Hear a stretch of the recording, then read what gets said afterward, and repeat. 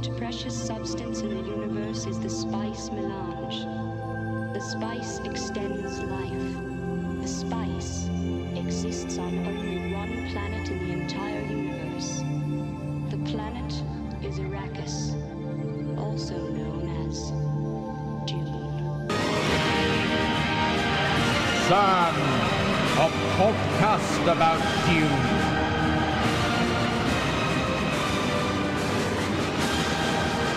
What's up, Sandies? Welcome back to another episode of Sand, a podcast about Dune. I am your co-host, Lance, and here with me is the other co-host, Molly. Yes. I feel like I navigated it better last time. Yeah, you switched places with me on that. Yeah. How did we used to do this? I'm here with Lance. I think host, yeah, well, we didn't used to say our names at the beginning, and then we got a feedback that we needed to say our names at the beginning. Which we do. Yeah. Does make sense. We could just say we're your hosts, Lance and Molly. And people can do the math. They can try and figure out whose voice is whose. Yeah. Yeah, it'll be tricky. Yeah, so how are you doing, Molly? I'm doing pretty good. Yeah. Trying to get a paint estimate. For a car or for a wall or a wall, an apartment. Oh, a whole apartment. Yeah. So that's a drag, but also kind of fun. Yeah. Mm-hmm. You don't want to do it yourself. No, I really don't. I also want the cabinets painted, and that sounds like a nightmare. So yeah, I mean, I'd paint, a wall, but yeah, like an accent wall. Yeah, an accent wall. That sounds nice, but no. Yeah. Doing a whole apartment, it would never happen, and the walls are so ugly. So gotta do it. Gotta do it. Gotta do it. How are you doing? I am doing all right. I'm doing all right. Well, shall we jump into some movie talk? Yes, it sounds like we, again, each got one movie under our belts this week, so that's good. The movie I watched is Things Heard and Seen. I also watched Shrill Season 3, which is great, and Leah Remini, Scientology in the Aftermath. I watched, a few episodes of that. And I just want to, before I talk about the movie, I just want to say... So I'd never seen any of the Leah Remini doc, but I'm totally flabbergasted at these fucking actors and their ex-cult projects. I cannot believe that she has the same exact vibe as the NXIVM little frauds who are just on this martyry crusade. Clearly they are still so indoctrinated in this self-improvement cult ideology that they're like, this is my mission in the world and this is what I'm going to get done. I'm going to save all these people. It's just a lot of bullshit. And so Leah Remini was really laying it on thick. I was just like, what the heck? What is wrong with the, I don't know. Anyway, it was interesting. She teared up at a story about her dad leaving her mom when she was 14. And it was she's 30, maybe 39, 40. This is not going to be so fresh that you're just going to be so, but anyway. Okay, so I can't believe that they're all the same. So anyway, this movie, Things Heard and Seen, this was fun. I enjoyed it. It's got pretty mixed reviews online because a lot of people think it was kind of boring, but it's definitely my kind of horror movie. Set in the 80s, Amanda Seyfried is married to, I don't know the guy's name, but he was very well cast for this role. He's this art historian professor who just finished his dissertation and got a teaching assistantship at this college in upstate New York. And so they move there together, and Amanda Seyfried has pretty bad eating disorder. That's mostly what we know about her. They have a daughter, and everybody's pretty weird about the house that they've moved into. Definitely has some kind of a secret. And she starts... I feel like I'm always watching the same movie. I've been watching the same movie over and over again, where it's just kind of a slightly nutty woman. That's how she's presented. Interacts with ghosts. and thinks she's going crazy when really like she's being made to go crazy in a way. But this one did have real ghosts. Yeah, the ghosts were were scary and good, and it got really really weird by the end. So yeah, it kind of ramps up, and yeah, it's like kind of good versus evil situation. Creepy house, lots of town mystery. So cool. Yeah, I liked it a lot, actually. Yeah, I don't think I had even heard of it. Yeah, I mean, they incorporated art history pretty well, and like the guy, his whole character is just so good. Just how it all reveals itself is really great. Anyway, okay, so that was my movie. You hadn't heard of it? No, I hadn't. I was just looking it up while you were talking about it, and it looks like it's by the same directors that did American Splendor, which I enjoyed. I thought that was all right. Not too bad. Not too bad. You're right. This got really bad reviews, but yeah, you know, especially horror and comedy, you just can't trust. Who knows?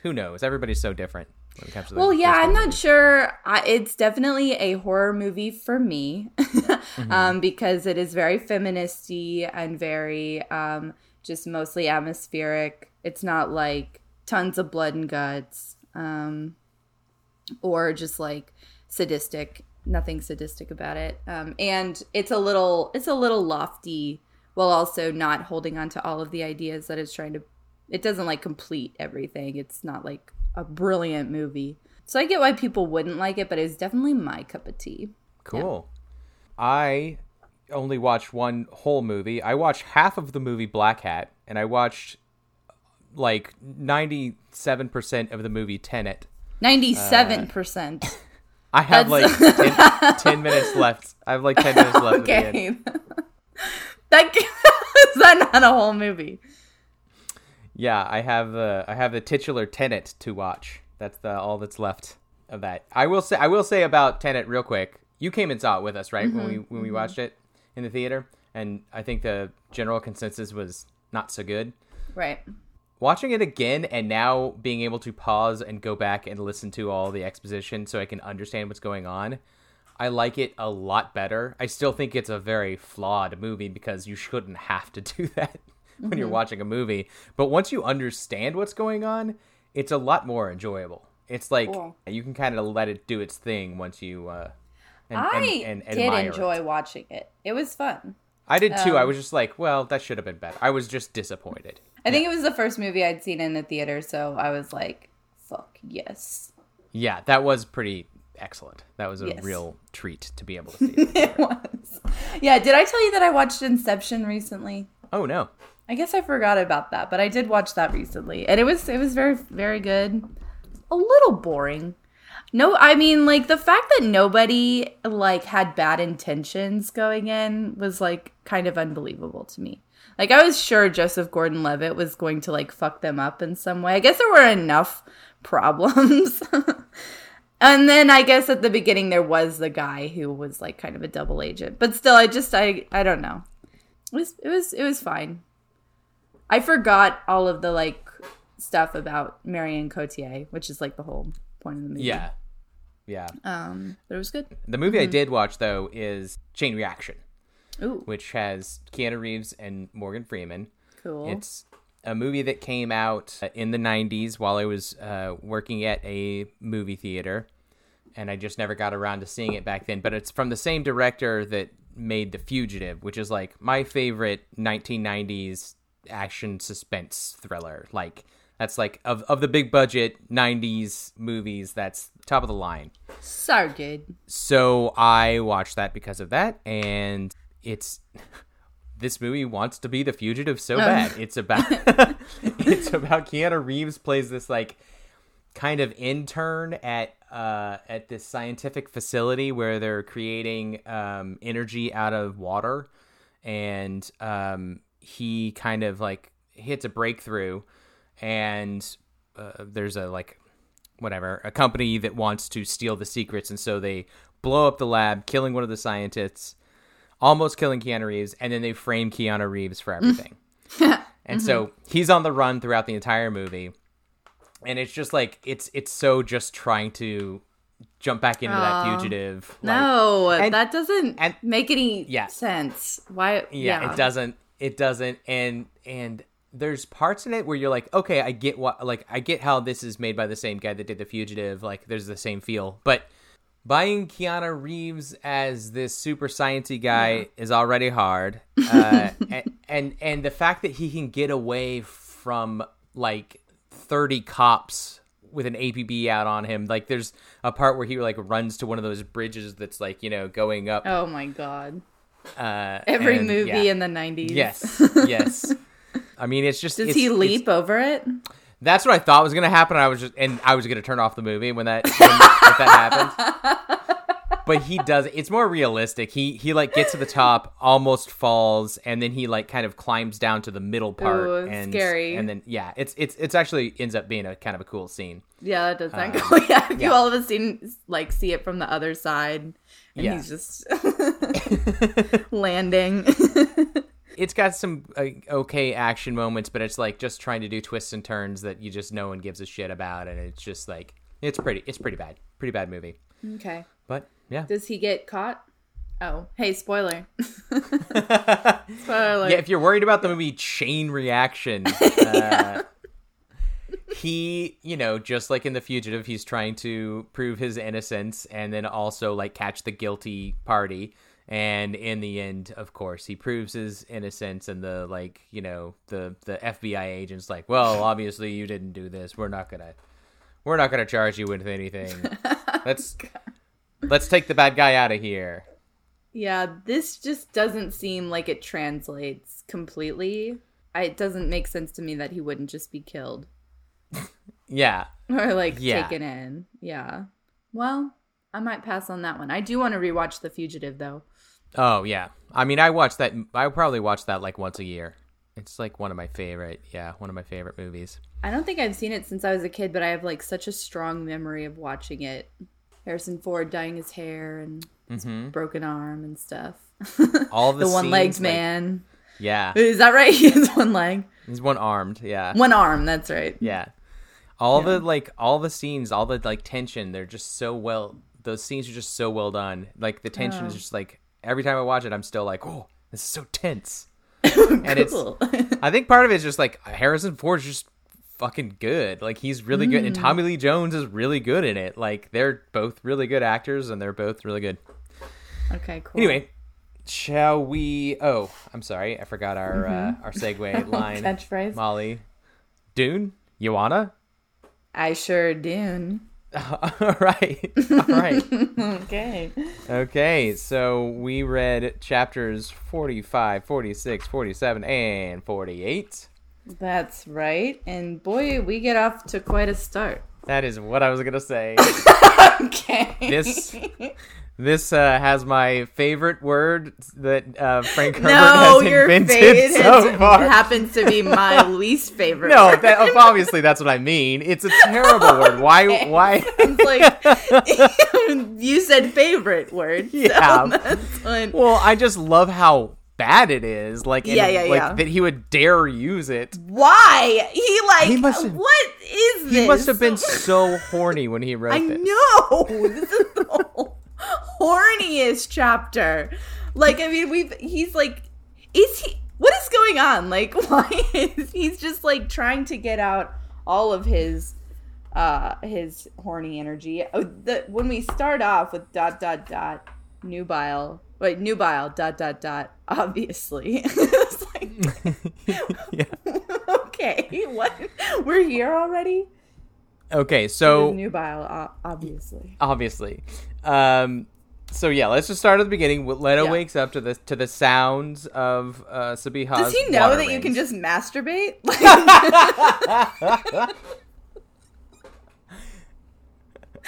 I mean, this is how he does it, right? This is how he does it. This is where he channels it. So yeah, he wakes up to the sound of Sabiha's water rings, which at first. Okay, sorry. At first is like a little romantic nod, like, because Paul had that misunderstanding about water rings with Johnny, and there's that sweet moment. But then the book just gets so horny so fast. So fast.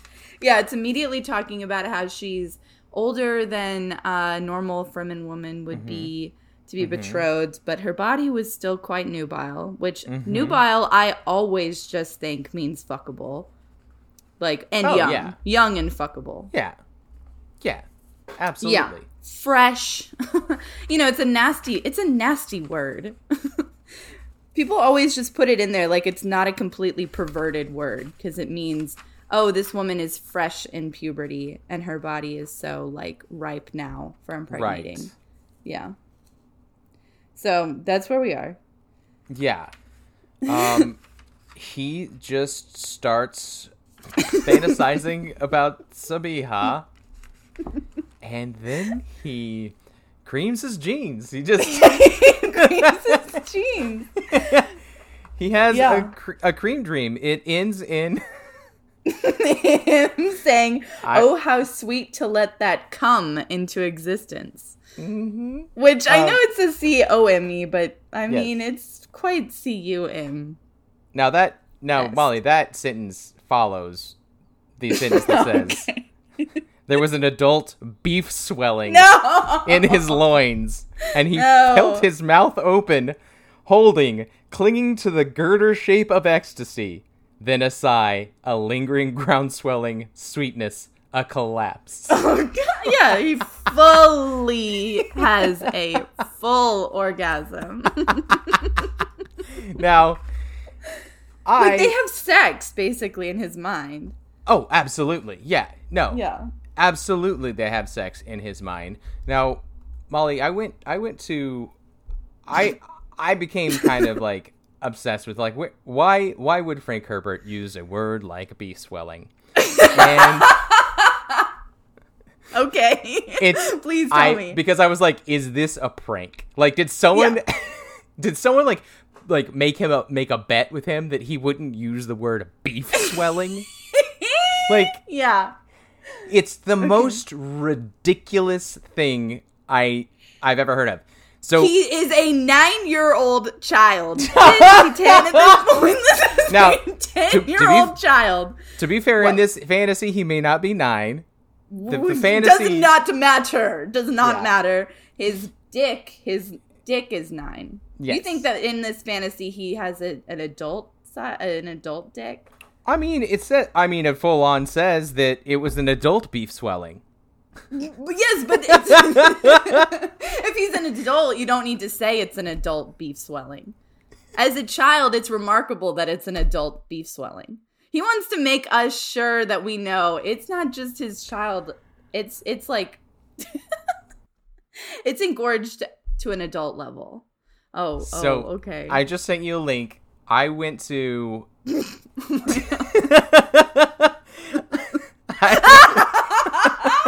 Oh my god! No! Did you make this? No! There are multiple shirts like this on multiple different sites. I went online. I would make this shirt, by the way. I went online because I was like, is that a word that already existed? Did he just use this like phrase that was maybe going around when he wrote this book?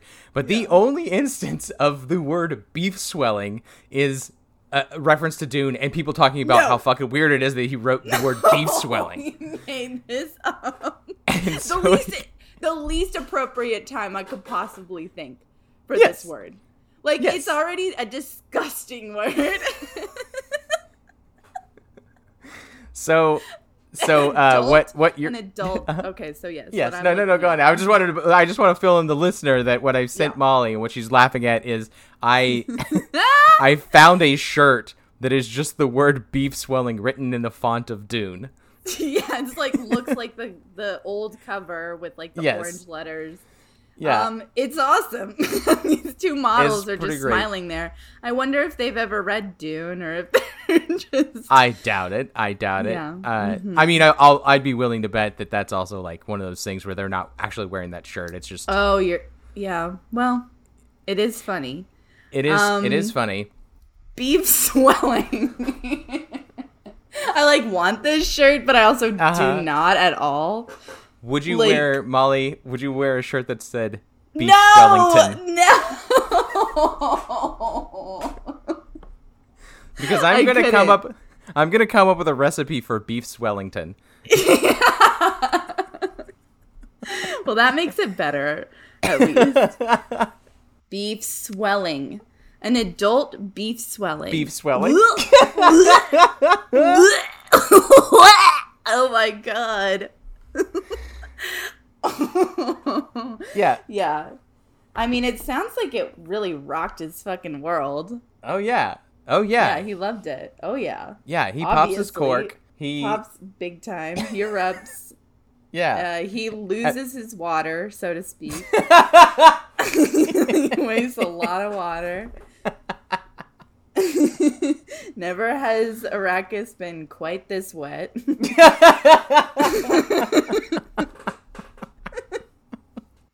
I mean, I couldn't believe it. Lips, breathing, moist breaths, tongues. Oh, like, yeah, okay. it's awful. Tongues. Tongues. It was like, yes, I got it with the lips and the breathing and the moist breaths. Tongues. Horny man. A voice pleaded in his skull. Oh, it also makes it sound like he's taking all of the times that they've had sex in his like future memories or whatever, and just combine them all into one, so he can just like experience it like the best ever. Yeah, so he never has to do it again. Yeah. And then of course, just like how gross is it that Sabiha's right there? Yes. He like creams his jeans and then just says her name out loud. And then immediately, he's like trembling, like still coming a little bit when he's like, oh my, he's whispering. And then she calls to Namri and he says, he called my name again. Again. Which means he's doing this a lot. Yeah. I love it. I love that Namri, and then Namri is like, go back. Go find Gurney and talk to him about this. You hang out with him. Yeah. What is he gonna say to Gurney? Like, why do they have to talk about I this? don't know. Like, do you think he'd just be like, dude, he's like, fuck, like, we have had to pull out a bunch of towels. He will not stop we yanking gotta stop at it. Giving this kid spice because like literally I've tried to yank his hand away so many times. He keeps filling his pants, saying Sabiha's name. And then that he makes her stay there. Yeah. It's just like, hey, go back in there and stay with him. Yeah, go keep an eye on his beef swelling. She does say he's very sweet, and I was like, okay, Sabiha, like, what? I don't know that. I would be so fucking creeped out. Like, yeah, obviously. It's creepy and gross, and it's kind of gross that Frank Herbert seems to indicate that she's into it a little bit. she's just like, she like caresses his face. Yeah. Then later she says that he's just been telling her all about the dreams. Mm-hmm. Yeah. And then he's been so he like wakes up and just like this child starts telling this girl about all the times they're doing it in these dreams. Yeah. And like that's why he's saying, she's like, hey, maybe you're curious about why I'm like kind of whispering your name under my like shuddering breath. So I'm gonna tell you in big detail. Yeah, and what would make that creepier, Molly, than if a kid told you about these dreams he's had about having sex with you? Would it be creepier if he then put you in a trance to fall asleep? I know! Oh my god! Oh my god! Oh my god! Yeah! He's telling her, and then all of a sudden she wakes up and she's like, I've been drugged. I lost consciousness. And he's gone. And he's gone. Oh my god. Yeah. It is crazy. So he busts on out of there, and then he busts on out of there. He did a double bust. He busted and then he busted. He busted. He fully busted ass. Yeah, so Sabiha, we don't know what happened to her, but they don't really care. They're just like, oh, God, he's escaped. Yeah, they're mad at her. Yeah, they're mad at her. They're mad at her. Yeah. She's like, magic? She's just trying to, I don't know, process anything. I'm sure in my state, I would be like, yeah, is he a magical being who's ageless? Please tell me. Like, he's like a wizard or something. And like, I don't know, like this is okay. And they're just like, oh, you fucking idiot. No magic, Sabiha. He hypnotized you. He hypnotized you, idiot. Idiot, weak brain. You know, women with their weak brains. So susceptible to this hypnosis. Yes, classic victim blaming. So Namri then is like, well, we gotta kill him. And Gurney doesn't, obviously doesn't want to. Even though they have their orders, I guess, from Jessica had said that if he tries to escape, they have to kill him. And then they talk about how there's a storm that's coming so bad, it will literally rip his flesh off his body. Yeah. And turn his bones into dust. Yeah. Like little silvers. Which is awesome. But it's classic, like, we'll just let the storm take care of it. There's no way he'll make it. Which is exciting. Man, I didn't. Yeah. I mean, I guess we'd known about sandstorms, but we didn't know that it would be quite as traumatic to the body that it would just turn you into dust. Yeah, I mean, we've heard about him chewing away the people, but I don't know. This is the first time we heard about bones. Ouch! That would suck. Yeah.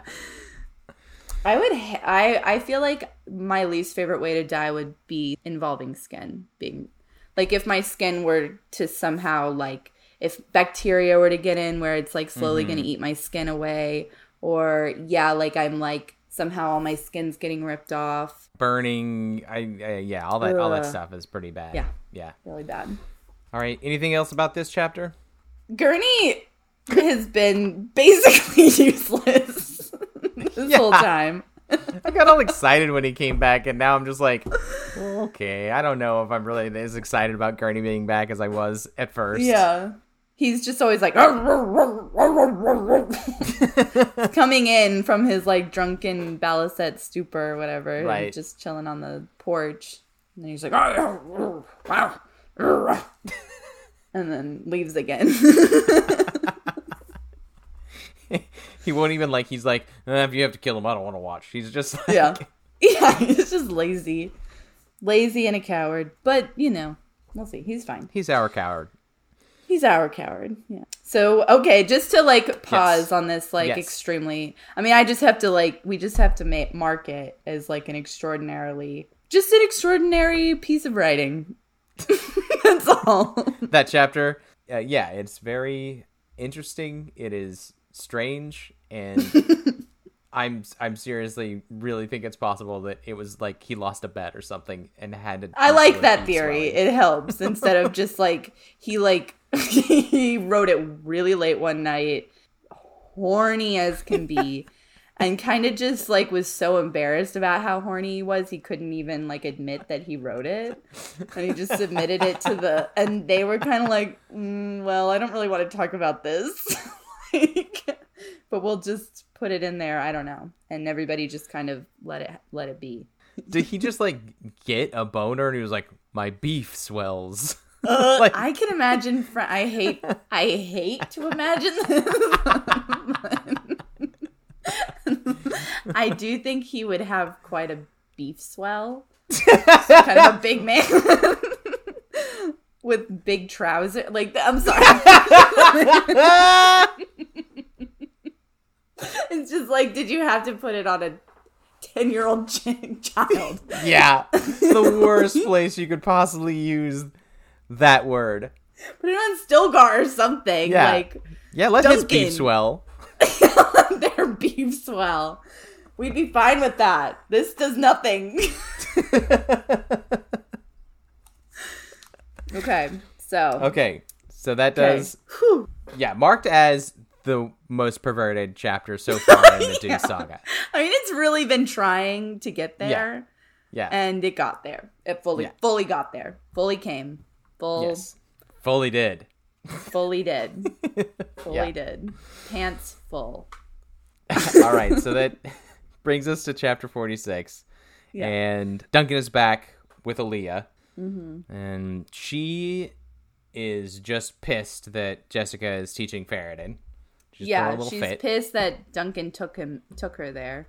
Yeah, and he's like, yeah, that's kind of like was part of the plan. It's just weird that he didn't. Wait, what were you gonna say? Well, because she wanted him to kill her, right? Like that's what she was hoping he meant. She was hoping he meant he was gonna kill her. Yes, obviously. Yes, that was the understanding that we all had. Was that Duncan was like, we thought that he knew that she was implying, yes, of course you're going to kill her, and he was like, okay, wink, wink, yep.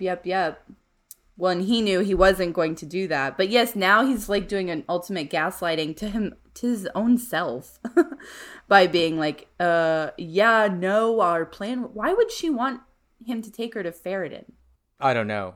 But yeah, he asks where Ghanima is, and then she's like, I sent her with Irulan to stay in Stilgar's keeping.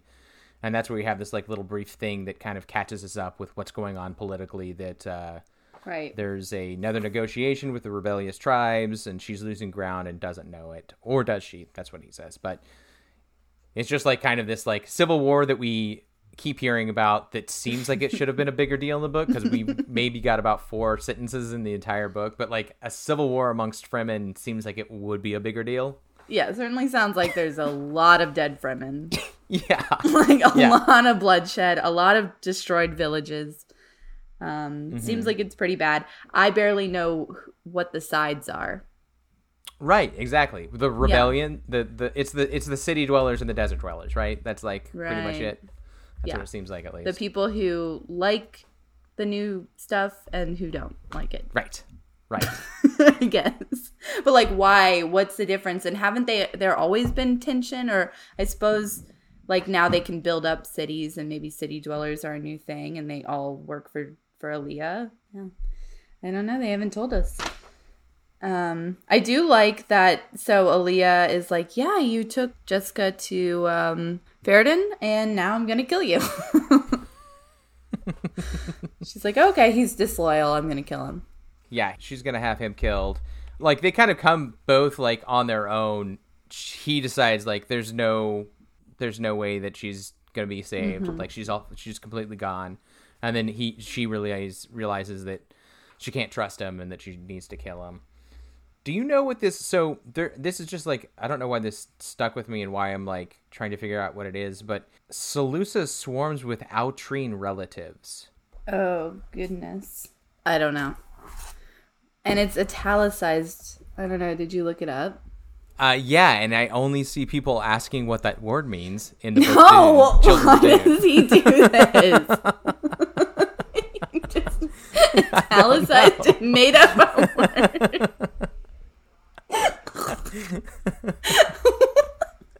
Sorry. That's hilarious. What could it mean? I mean, it kind of sounds like... Are they relatives of the Atreides? I don't know, but I mean, yeah, maybe so. Outrine relatives, all working upon Faradin, hoping for a share in his return to power. Yeah, who knows? I don't know what Outrine means. It's weird that he used it. Yeah, I have no idea. Outrine, I don't even have a guess what that could mean. Outhouse? Because it sounds like out latrine. That's why I said outhouse. That's my best guess. Which doesn't help. It's outhouse and latrine combined is what you're saying. Like it's just doing plasteel. Just like combining 2 words. Mm-hmm.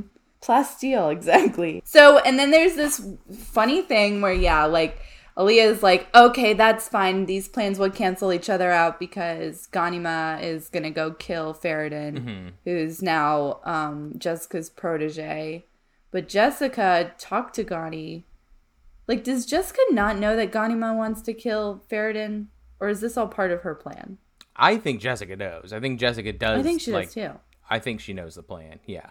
So I guess they'll get there. I guess it's more like get everybody. It's a way of tricking Alia, maybe even to sending Ghani to Ferrodin. Maybe so. And getting everybody over there, except for Irulan. So she tells him that she needs to send him back to Sietch Tabor, and that he should get a ride in this Thopter with who her pet Duncan Amazon. calls her pet Amazon. Yeah, it's like ew.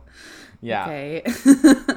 I don't know why it's funny to me, but he's about to just go ahead and go with this woman, and then he's like, you know what? I'll fly myself. Peace out. Just gets in the Thopter and flies away.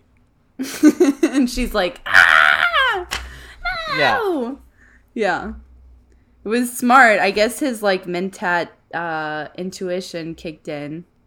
Yeah. Before it did consciously. Yeah, that's what I was wondering, because it's so weird that he does that. He gets in there, flies away, and then while he's flying away, he realizes that she was going to have him killed. Like, so he didn't know that right away. Yeah, the whole order of that is really strange, because he's in his little Thopter that he's just like, yeah, okay, kick it. I'm gonna just do it by myself. I don't want to like have to talk to anybody. I'm not feeling chatty. And then and also he's emotional. He starts to cry, starts to sob, and then he realizes that Zia was gonna kill him. So he's already mourned Alia and her demonic self, and then he's like, oh. Good thing I didn't. It's just weird to like realize that after he's like already cried. I don't know. Yeah. Does that make sense? Yeah. And then it's like, well, good thing you didn't get in there, I guess. Yeah. Like, yeah, it's weird. It's it's fine. weird. The order is weird. He does say the most sad boy thing ever when he's crying. He says, let all the waters of Dune flow into the sand. They will not match my tears. Yeah, okay, Ben Gibbard. Okay, Connor Oberst. And who the fuck are you talking to? There's nobody there. He whispered this full line, 2 sentences. Let all the waters of Dune flow into the sand. They will not match my tears. Yeah, I thought he had already cried about this, but that's fine. Yeah, that's this was another odd thing, because like there's that moment where Alia sends him off to go get Jessica, and he's like, there's this air of finality here. We'll never see her I'll again. never see her again. And then he starts to cry as he leaves, and then he goes and sees her again, and then he's leaving. He's like, oh, I can't believe, like, crying again. Okay, here's my question. So this is obviously the human side of Duncan, the emotional side. He has the Mentat side that he says over and over again, this is not a Mentat thing to do. This is an indulgence. But, like, I don't believe that Mentats don't need to also process emotional truth, I suppose. Like, on some level in order to function well. But it seems to imply that. So, like, is he crying to help his human self, or does that help his Mentat self? Like, do you mean that you think a Mentat would occasionally have to cry because they're just being emotionless, clogged and then up they or eventually something? Yeah. make some kind of, I don't know. I always see Mentats as kind of like Vulcans, like it's a very Spock-like type of character, and they're kind of devoid of emotion because of logic. They're just like raw logic. Okay. They're raw logic, right? I mean, it's hard because as a human, like, you have to sort through emotion in order to get to logic. Right. I think. No, you are. Otherwise, you're always clouded with something that you haven't yet processed. So is it just that a Mentat doesn't need to process emotion? Like, it's just vacant, doesn't exist? I think a Mentat, like a full Mentat that is, like, you know, meant to whatever. What's his name? Peter. Oh yeah, Peter. Yeah. Yeah. That a Mentat will just logic out emotion, as in they're just like, oh, I shouldn't feel this feeling. It's not going to help anything. I'm pure logic. I recognize that this is sad. That is part of this, but I don't need to feel sad. Yes.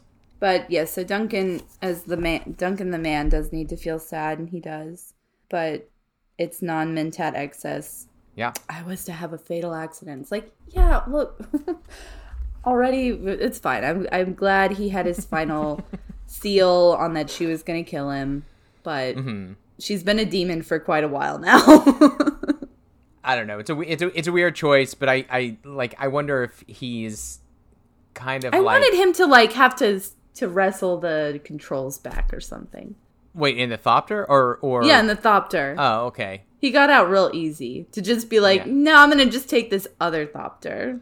I like that Zia is kind of like super awkward about it because she's like, I can't, I'm supposed to kill this guy. He's kind of getting in there and flying away, and I can't I can't say no. You can't go. I've got to kill you. Yeah, but you could just be like, no, that's not the orders. Get in here. But she's like, well, shoot. I think it's the way it's written when he says he just decided to fly it himself. So it's just like the casual like leaning out the window to be like, you know what? I'll do it. It's cool. Yeah, and we don't see like the guards like running after the Thopter or anything. Right. Hey, stop. What do you think if they were to kill him? Like if they were to be guards and actually do their job, do you think that they would like shoot a laser gun at him? Or... I don't think so, and I think that's maybe why they don't. I mean, she was supposed to make it look like he was gonna crash or something, right? Oh, that's right. It all happens quite fast. So we have no idea if these guards even knew. Yeah. Right. Anything else about that one? Nope. So we jump to 47, and now we're back with Leto.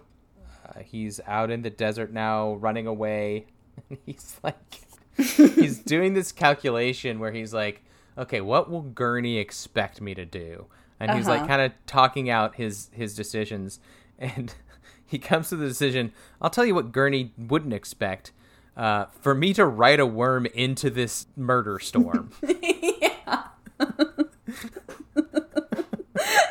And if you had that answer, like, why not just start with that? The stupidest thing he could possibly do. Yeah. It is pretty cool, though. I love it. It's awesome. Yeah, it's awesome. It's so cool. He just, like, hops on a worm and rides it until it can't ride anymore. Like, rides it until it's tired. It's cozy thinking of, like, these little worm scales and that you can just, like, slide into one. And then you're just, like, in a little room, like a little train compartment. Yeah. And he keeps saying, Father, expect me soon. That was my next note. I had underlined that. Father, expect me soon, which is just like a, oh boy, I'm gonna die. Like, oh yeah, one way or another, Father, I'm coming to you. Mm-hmm. Which he very well. It does seem like death is pretty likely. I mean, he has to do a lot. Yeah, this is a really complex plan that he he wasn't ready for because he didn't know the storm. Like he's like the storm changes things, so it's not like his prescience provided him with this information ahead of time. He didn't know he was going to have to face this storm. And as he's going further and further away, isn't his whole like vision of the universe and his like power source fading? Yeah, probably. His spice addiction is probably gonna he's gonna start really kick in. Yeah. Can he just stick his head out and sniff up Breathe some it of in? the sand? Yeah. I don't know. That's a good question. I don't know that you... Yeah, maybe. Like, do you have to process it? Probably. That's a good question. Harvest it? I mean, you mine it. Yeah. So it's not just all sand is spice. No. I think the spice is like under the sand and in the sand. Yeah. Mm-hmm.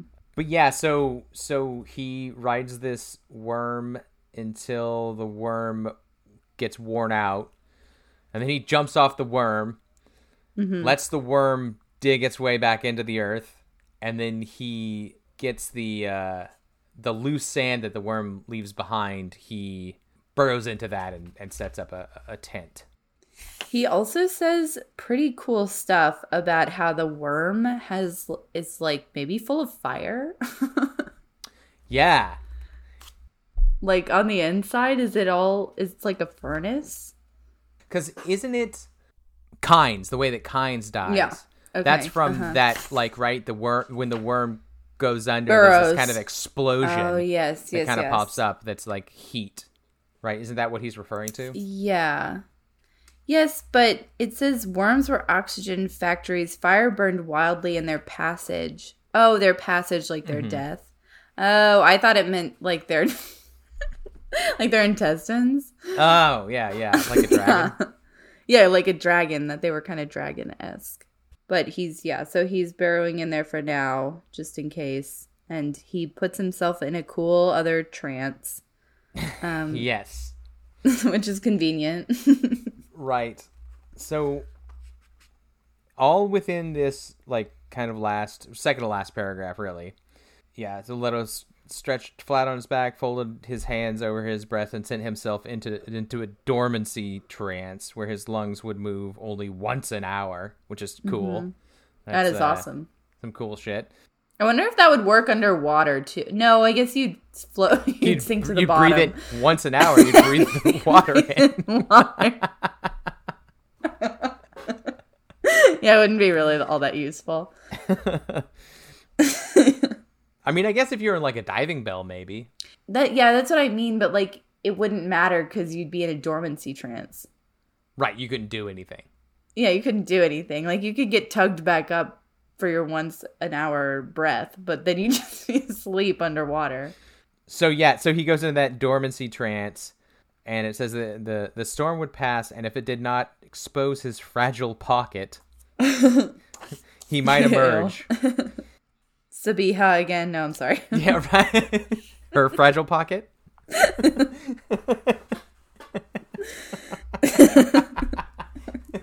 Get out of our head, Frank Herbert. I don't want to think about a beef swelling entering her fragile pocket. Ew. I don't know. You did find the link to the t-shirt. So it says, or he might enter Madinat as-Salam, which that is the original name of Baghdad, where Baghdad originated, and it means city of peace. I knew that, actually. Oh, cool. Mm-hmm. I mean, it says abode of peace in the book, but yeah. Well, cool. Yes, but I did know that. I believe you. From my Arabic, yeah. Your Arabic stuff, yeah. Which is interesting because as he continues talking, he mentions it was that or he could not return to the caliphate of his father's heirs, which Madinat al-Salam would have been a caliphate. Oh, wow. Cool. So it's interesting, yeah, that he used that word, and then immediately after that, no more would he live the lie of that Despacini, or Despicini. Whoa. Which is I believe, a Christian term about the relatives of Jesus. Like, so the blood relatives of Jesus, that's the name that they use for that. So that's like this Christian reference. And then at the very end, he says, with this commitment, Leto's awareness slipped into the web of timeless Tao. So it's like he's just using all these terms from all these different, like, religions within just, like, this short span of time. That is super cool. And also quite egotistical, I guess. Oh, absolutely. Yeah, I'm sure he's like... Well, he already got his, like, beef swelling out, and now he's got to masturbate in a different way. Yeah. But I just meant, so yes, we are to assume that not only are the Atreides a powerful line of the entire Western civilization, but they also are now ancestrally connected to all gods in the major religions, or all of the prophets of those major religions. So that's cool. Right. I mean, that does make sense. I would be bummed to find out that Leto wasn't somehow related to Jesus and Muhammad and all these people. So, well, I think, he's actually isn't he kind of against this idea though? It says no more would he live the lie of that that terrible caliphate, chanting to the demarriage of his father, which is the demarriage is like a creationist god. So he's saying all of those are false gods? Yeah, he's saying no longer will he live the lie of these people who have turned Paul into a messiah, I think. That's what it seemed like he's saying. He's kind of like referencing this, like... Okay. whatever he said he's gonna not decanonize. What is he gonna Deify. Undeify. Yeah, undeify Paul. De-deify. Yeah. That brings us to this tiny little last chapter. Just that yes. at the beginning he does make clear that he's like breaking this tie with Sabiha, right? Like he's breaking a thread with her, his like future with her. And then it says at the end, whatever happened, he knew he had to break the threads one by one, leaving him at last only the golden path. So like Sabiha is so like, she's not a part of this golden path. Right. He's breaking the threads that... Which, why was she ever there? Like, I don't get it. Okay, we're not going to dwell in this, but turns out he's not going to go down that path. He already went down it, I guess. He changes his mind a lot. Yeah, so maybe. Yeah. Maybe she'll come back around. It might just be like classic kind of like post-coital nervousness. Ugh. Oh my god, I can't see them again. I'm so embarrassed. Yeah. Better cut the thread for that whole life. And then hopefully he'll come back around. Yeah, maybe we'll see. I kind of doubt that he's like ending all ties with her. I don't think we would have her be in the book. I guess it's possible. It's possible. I think she's supposed to be like a Chani mirror. Yes, that's what it seems like. And he makes a different choice than like loving Chani. That's a good point. Yeah, he's choosing the opposite of what Paul chose. He's choosing sainthood or whatever, close to godliness, golden path. I still don't know what the golden path is anymore. Like, me neither. I don't know what it is. For like maybe 10 minutes when we were reading the first book, I was like, oh, okay, I get golden path. Yeah. I feel pretty confident about that too. Yeah, it was kind of like something about... I don't know. I don't remember at all what I thought it was. It's like good and evil, but like going past it somehow. It's just like the like correct way, right? It's like like whatever leads to, but it's not to peace. It's to constant creation, total freedom.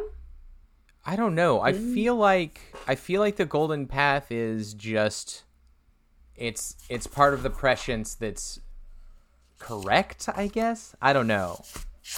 Yeah, but we've decided correctness is like not even that's death. Yeah. It's a new golden path. It's not Paul's golden path. That's Paul right. picked the wrong golden path. Yeah. I mean, maybe it's just like the whole idea of like, hey, destiny is whatever you choose it to be. Like you choose your destiny. Your destiny is not my destiny. You aim for your thing. Right. There is no holy grail truth. Right. So you make your decision. Exist. That's your golden path. Which does lead us very nicely into this final chapter with Jessica, where she teaches Farad'n the secret. Basically, now he can manifest whatever, and he's never gonna let it go. Farad'n's like just how we get a hint of how long it's been. Oh yeah, because he's all it's a new Farad'n she saw, more slender, more sinewy. Yeah. The months he's sitting of on the floor. The months of training. Mm-hmm. Yeah, so it's been months. His eyes glittered. Mm-hmm. He's glowing. Mm-hmm. He's had a glow up. Yes. A glow up.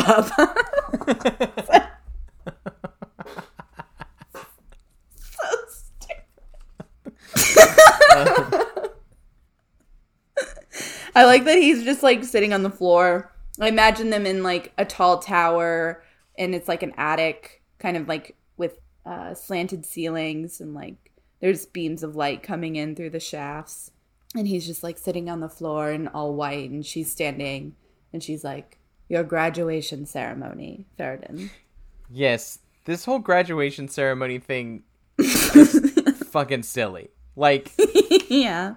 Like, I can't help but think of, like, Pomp and Circumstances playing, and then, like, someone, like, taped up a paper sign to the wall that's, like, really, like, spells out, like, Happy Graduation Farad'n. But it says Happy Graduation or something. Yeah, it's, like, poorly Yeah. written. Mm-hmm. Yeah. But it seems like that's kind of a like a trick. She's just like, she's buying time. She's got this move that she's gonna make. She makes him stand up, and she says this thing: I stand in the sacred human presence as I do now, etc., etc. And for some reason, it makes all the guards go, "Oh, wait!" And they all come running in, and she's like, "It's too late." Now he's a Bene Gesserit.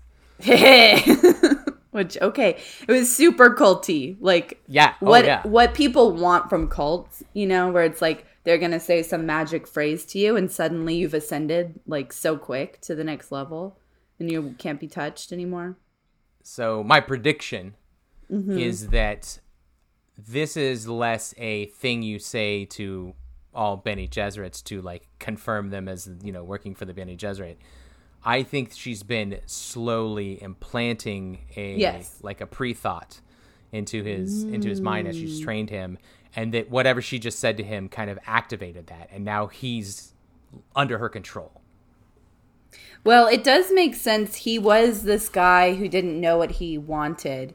And what she's promising to him is that life is a blank canvas and you can just create whatever it is you want now that you're a Bene Gesserit. I mean, yeah, no, I think it's very possible that this is just, she means it like quite... You think that there's a trigger word in here? He's been, what's the CIA thing? MK Ultra. Oh, yes, like that. Yeah, I think it's he's like the Winter Soldier. Like when you read these words, then, you know, he's gonna like turn into the Winter Soldier, or I guess the Summer Soldier, and then he'll do whatever Jessica wants. I don't know. I think you could easily see it as just, you know, the way it is on its face, as in, no, Jessica's just like taught her ways, and now that's where his loyalty is, and that's what he wants to do. But Jessica's words and all the preparations which had gone before had done their work, which could be both. I feel like you could kind of like interpret that as either one. Like all this work that she did before was her kind of like slowly implanting this control into him. Well, I didn't find her paragraph particularly like mind-blowing, so I like the theory that there was some kind of like hypnosis word in there. It just seems more like a Bene Gesserit kind of trick that she could do. Definitely. And they love that kind of stuff. Yeah. He's a missionaria protectiva in his mind. Yeah, but that's also what triggered Duncan in Messiah, right? He had like a trigger word or phrase that like kicked in his kill instinct or whatever. So at any rate, Farad'n doesn't say a word in this. He's just like, yep. I don't know. I guess he turns to them with like blinding white eyes or something. What do you think makes Jacanique like, whoa, hey, stop? That's, you know, from the corner. I think they think she's witching him, and that's why I was like, I think he's been witched. Hey, he's been witched. Yeah, that's and that's what I'm thinking. Damn it! We told you right away she'd be witching him. Because that's why I thought maybe this is some kind of trick, because she realizes that they're going to do this. She's like trying to be smooth quick, because she knows they're going to jump in and try to stop this from happening. So I'll be curious to hear what Farad'n has to say for himself and if he's quite different. There was one thing that I one cool line from the first chapter. Oh, yeah? That I liked, or a cool idea. It said she wanted him to have conscious level instincts for why Jessica wanted Leto to go through this spice trance. Like to bring up all of his whatever. And then it said, but instincts were only racial memories of how to handle crises. Instincts were only racial memories of how to handle crises. That's great. Yeah. Is it great? I mean, what's it? I'd say there's difference between instinct and intuition. But probably not. Yeah. No, instinct is action and intuition is thought, right? Like your instinct is to, like, when you touch something hot, to jump away. Your intuition is that's gonna be hot. Right? Yeah. I like that. I think that's good. Yeah. But so it was interesting. I mean, it was like I just like that thought. People are talking a lot about that sort of stuff right now. So, you know how culturally programmed, I suppose, most people are. including Jessica and Leto. Yes. Yep. So I just wanted to mention that line. Yeah, no, that's cool. That's cool. It's a cool line. I will say that people who are like against religion always do land in Taoism. Or not, like, it is just funny. Not always, but like it's a common thing to just be like, oh yeah, fuck religion. All of those guys were assholes, but Taoism, that's different. Yeah, I guess I kind of get it. You know, some people need spirituality, like even those who don't, you know, feel atheistic. And Taoism, I guess, kind of makes sense because it's more, you know, more about reflection and, you know, right, wisdom, life's wisdom in a way. Mm-hmm. Yeah. Yeah, I know. I think it's just maybe because I learned it in a school context that it feels still quite like as pigeonholey as all the other religions. Yeah. I honestly don't really know much about Taoism, despite reading the Tao of Pooh. Oh man, that didn't give it to you. Okay, cool. Well, great. So those are those chapters. They were pretty short, but clearly had some things going on. Some good setup. I feel like we're kind of like locked into our scenes right now, you know, instead of, we're not jumping around a bunch of different places now. We're kind of like, okay, these are our characters, these are our settings, and we're going to stick with these for a little while. Yeah, it's nice. Yeah, I'm excited to, you know, to get to the next one. Next week we'll be covering 49, 50, 51, and 52. And as always, you can email us at sayandthepodcast@gmail.com. We would love for you to review and rate us on Apple Podcasts, 5 stars. 5 stars in the night sky. Yeah. All right, so 5 stars has been sending you into song the past few episodes.